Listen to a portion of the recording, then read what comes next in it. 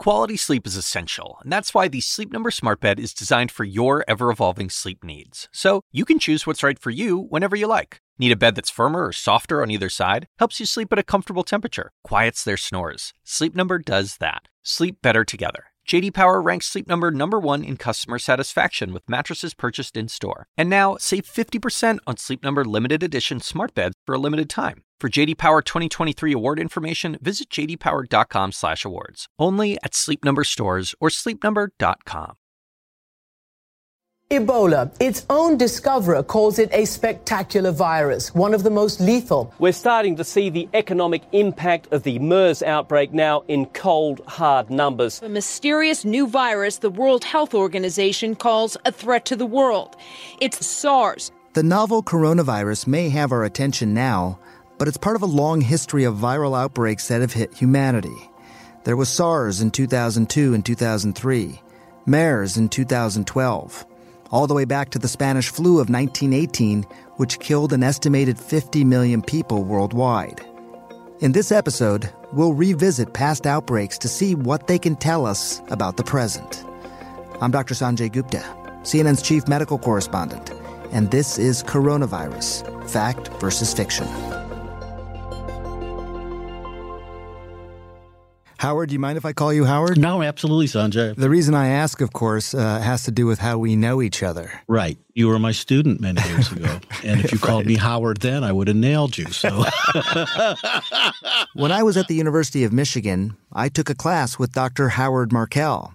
He's the director of the university's Center for the History of Medicine. And he's here with me today to add some historical context to what we're learning about the coronavirus. the federal government, the CDC, asked our group at the University of Michigan Center for the History of Medicine to start a huge study of the 1918 flu pandemic. Now, there's a ton of data for that. It's a modern pandemic in that at least germ theory was considered a fact by then.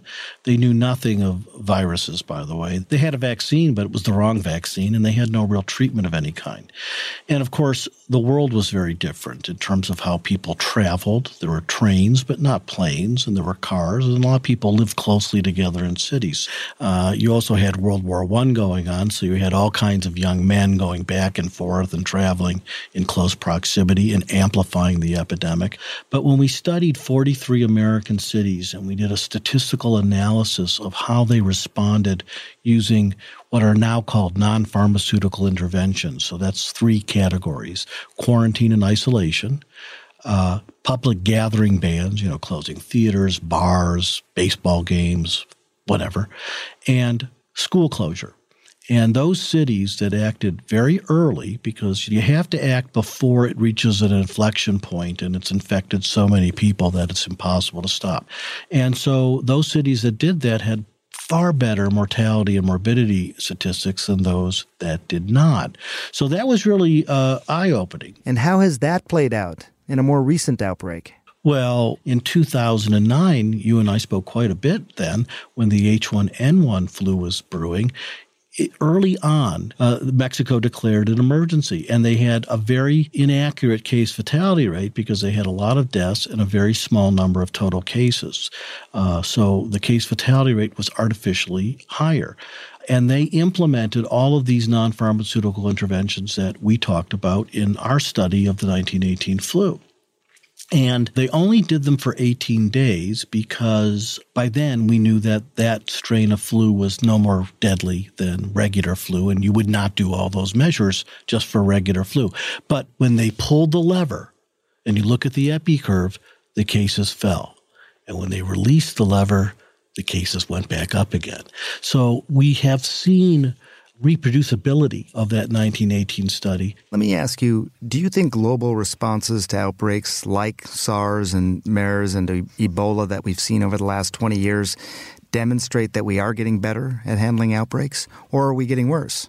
Oh, wow. We are getting better. The problem with the global, because of this globalized village that we live in jet planes, the problem now is that germs have always traveled, but now they travel by the speed of a jet plane, and people go all over the place all the time. So an epidemic or an outbreak anywhere can very easily go everywhere, and we're seeing that right now with COVID-19. I'm a big proponent of telling patients and students panic rarely helps a situation. So let's stay calm. And, we have faced worse things in this country. I think we're up to the task. This doesn't seem like an existential threat, like maybe it's being portrayed. Absolutely. That's a great way of putting it. It's not 1918. Not even close. I think what this entire discussion really hinges on, because of what's happening right now, is the question about how prepared is the United States to handle this novel coronavirus compared to how it handled, say, the Spanish flu in 1918 or something more recently, H1N1 in 2009. Well, 1918, they weren't really prepared at all for something of that magnitude. And because every response was quite local, the response of Boston was different than New York or Atlanta or Ann Arbor. And it was not coordinated by a federal government, which was not nearly as strong or big in 1918. There was the United States Public Health Service, but that was a relatively small cadre of maybe 100 or 200 men who moved around from location to location. So they were flummoxed by it. 2009, we were not badly prepared because we had been talking about this and there were meetings really starting with bird flu in 2005. There was a really robust dialogue of public health people at all levels, meetings at the National Academy of Medicine, at the State Department, and so on. So there were actually things in place, including a community mitigation strategy that was written in 2007 by the CDC. What really helped us most during the 2009 pandemic was Mother Nature threw us a softball because it wasn't that deadly, thank God. But I don't know how long we can play that game. It's sort of like, playing dice. You're throwing the dice and you don't know what you're going to get. This coronavirus does not seem to be that deadly, except for elderly people. It can be quite deadly, and for people who have serious illnesses. So it's also important for the public to realize that no effort is going to be perfect. We don't yet have a vaccine. We really don't have an antiviral treatment, but we do have better treatments for very sick people, so we can care for them. So, it may not be an A+ effort, but I'll bet you it'll be an A-. Right. And after all these years, I really am still learning something from you, Professor Markell. Thank you very much. My pleasure. Always good to talk to you. I know it can feel crazy to watch the news and see these numbers changing every day. After all, each one is a person's life. But it's also good to take a step back once in a while and look at the bigger picture.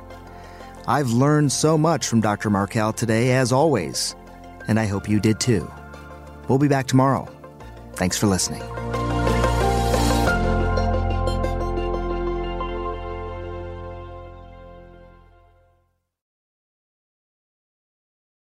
Quality sleep is essential, and that's why the Sleep Number Smart Bed is designed for your ever-evolving sleep needs. So you can choose what's right for you whenever you like. Need a bed that's firmer or softer on either side? Helps you sleep at a comfortable temperature. Quiets their snores. Sleep Number does that. Sleep better together. J.D. Power ranks Sleep Number #1 in customer satisfaction with mattresses purchased in-store. And now, save 50% on Sleep Number limited edition smart beds for a limited time. For J.D. Power 2023 award information, visit jdpower.com/awards. Only at Sleep Number stores or sleepnumber.com.